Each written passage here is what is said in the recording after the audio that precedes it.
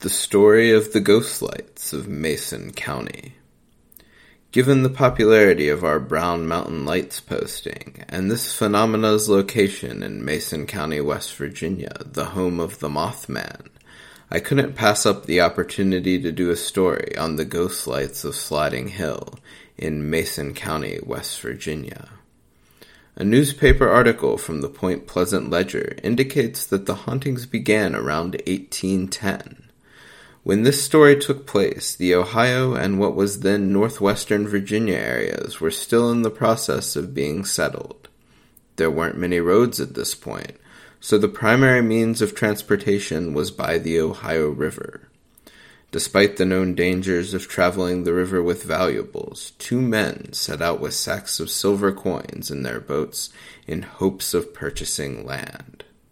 One night, while tied to shore, the men were murdered by two other men, who took the bags of coins and hid the bodies.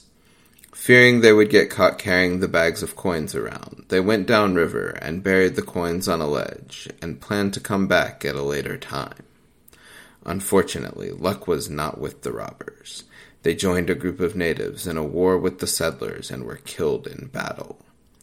Before the last man died, he confessed to killing the two men, and made a map to where the money was stashed.